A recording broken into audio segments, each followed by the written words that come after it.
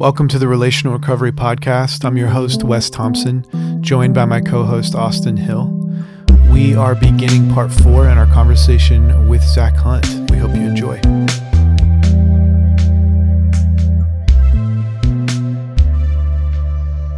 So, Zach, what is your experience at the refuge that sets it apart from the other locations you were at in the past? What makes it,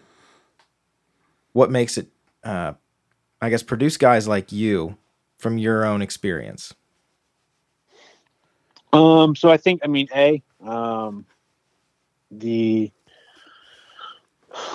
just the amount of love, and respect that you get, from the coordinators and you directors, and things like that. There's an actual genuine care. It's not like, hey, I'm coming at, you're dealing with people who work 8-hour shifts and they're, oh, I'm here, I'm there, I'm gone, and they're just there for a paycheck rather than like actually being there, for the love,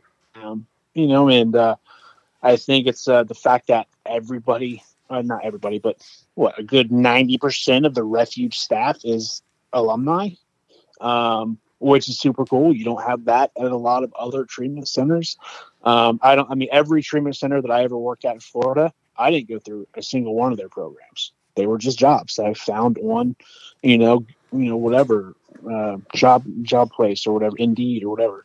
So it's not like, it's just different with one in that sense. And then the length, the length is, I think, a huge piece to the puzzle of maintaining sobriety and everything. Because they've always said, even in the AA and NA and the short programs, any counselor you talk to, they're going to tell you, you can stay sober for a year, your chances of staying sober for the rest of your life skyrocket.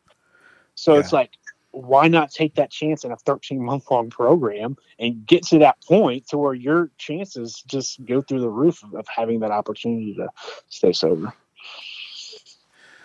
Yeah, I've got my own thoughts about it, but Zach, like, what do you speak more into the time? What do you think the time has done for you?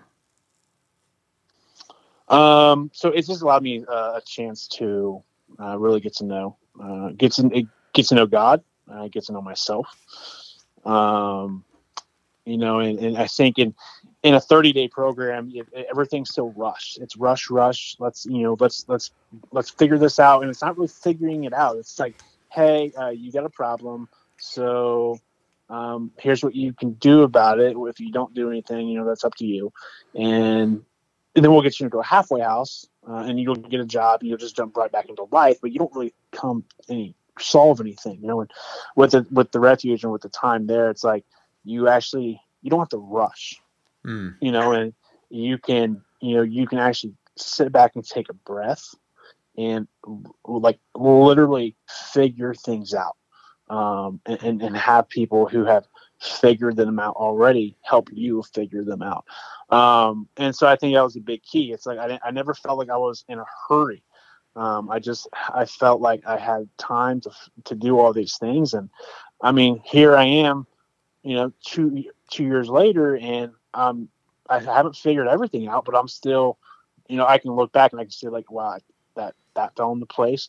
That fell into place. Like, over time, and now it makes everything now just so much easier, rather than I feel like I have to rush in 30 days, and that's exhausting, and that's I think a lot of anxiety on a lot of people, and I feel like can throw people right back into a rabbit hole.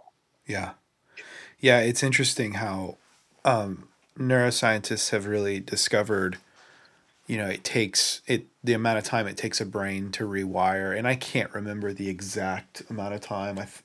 I want your point. 7 years. 7 years? Yep.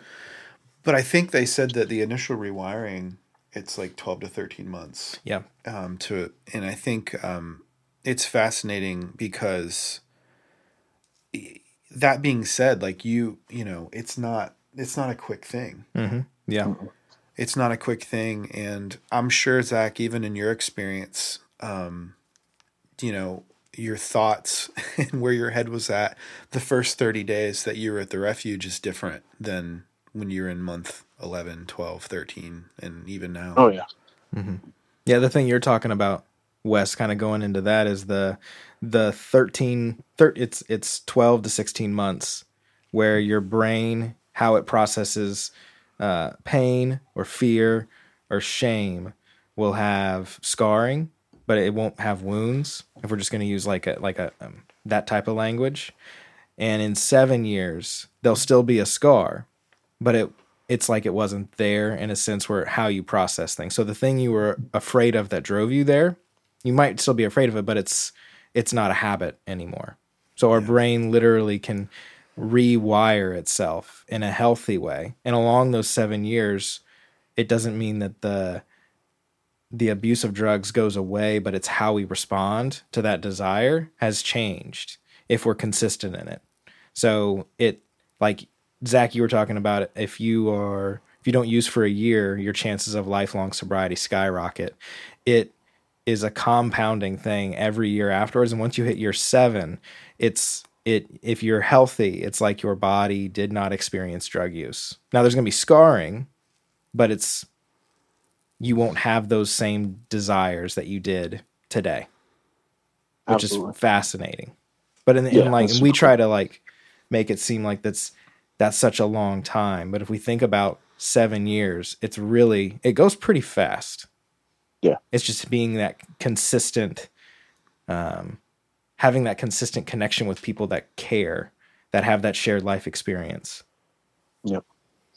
Yeah, absolutely. And I think with even more so on the emotional status of things, I mean, we can look at me as my first 9 or 10 months in the refuge of all my anger, and you experienced some of that firsthand, Austin. Yeah. Of the rage and the frustration and anger that I had inside of me. And then, I mean, all of a sudden it just kind of just clicked, right around the 10, 11, 12 month mark, and where I'm able to process things just better.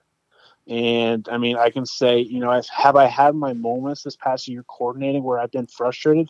Absolutely. But I've been able to process the things and deal with them in a healthy manner rather than what I was used to before of just lashing out and exploding and then having to rewind and crap, my bad, I apologize, Right. Yeah. No, that's an excellent example where I can remember hesitating to being very, very mindful of how am I going to say this to Zach so he doesn't respond negatively, to a couple of months ago, hearing guys respond to you in a really negative way and in a type of conflict, and me not even thinking about Zach's got this, he's going to be able to handle this just fine. So it's the conflict remained the same. It's just you're able to handle more, which is really, really cool to see. Well, I think one of the indicators that we see even in just the physiological side is that the brain's ability to control impulses is highly diminished when somebody is in a very unhealthy place. Yep.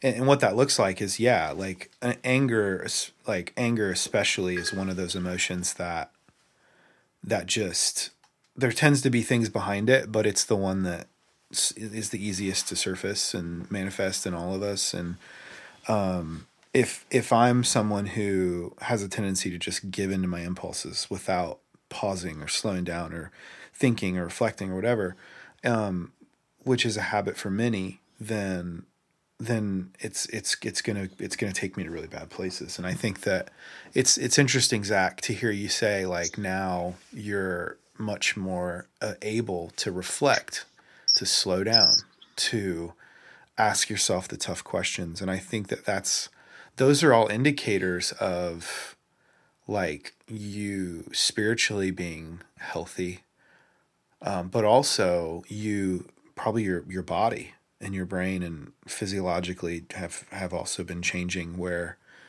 you're able to slow down, and instead of just giving in to that impulse, whether it's a desire to use at its extreme, or even just to give into anger, right? It's impulse control, or the Bible would call it self-control, to slow down and really, really reckon with, okay, what am I feeling? What am I experiencing? What's really going on? And how do I want to respond to it? Thanks for listening to this episode of the Relational Recovery Podcast. We are going to start part 5 in our conversation with Zach Hunt tomorrow. We'll see you then.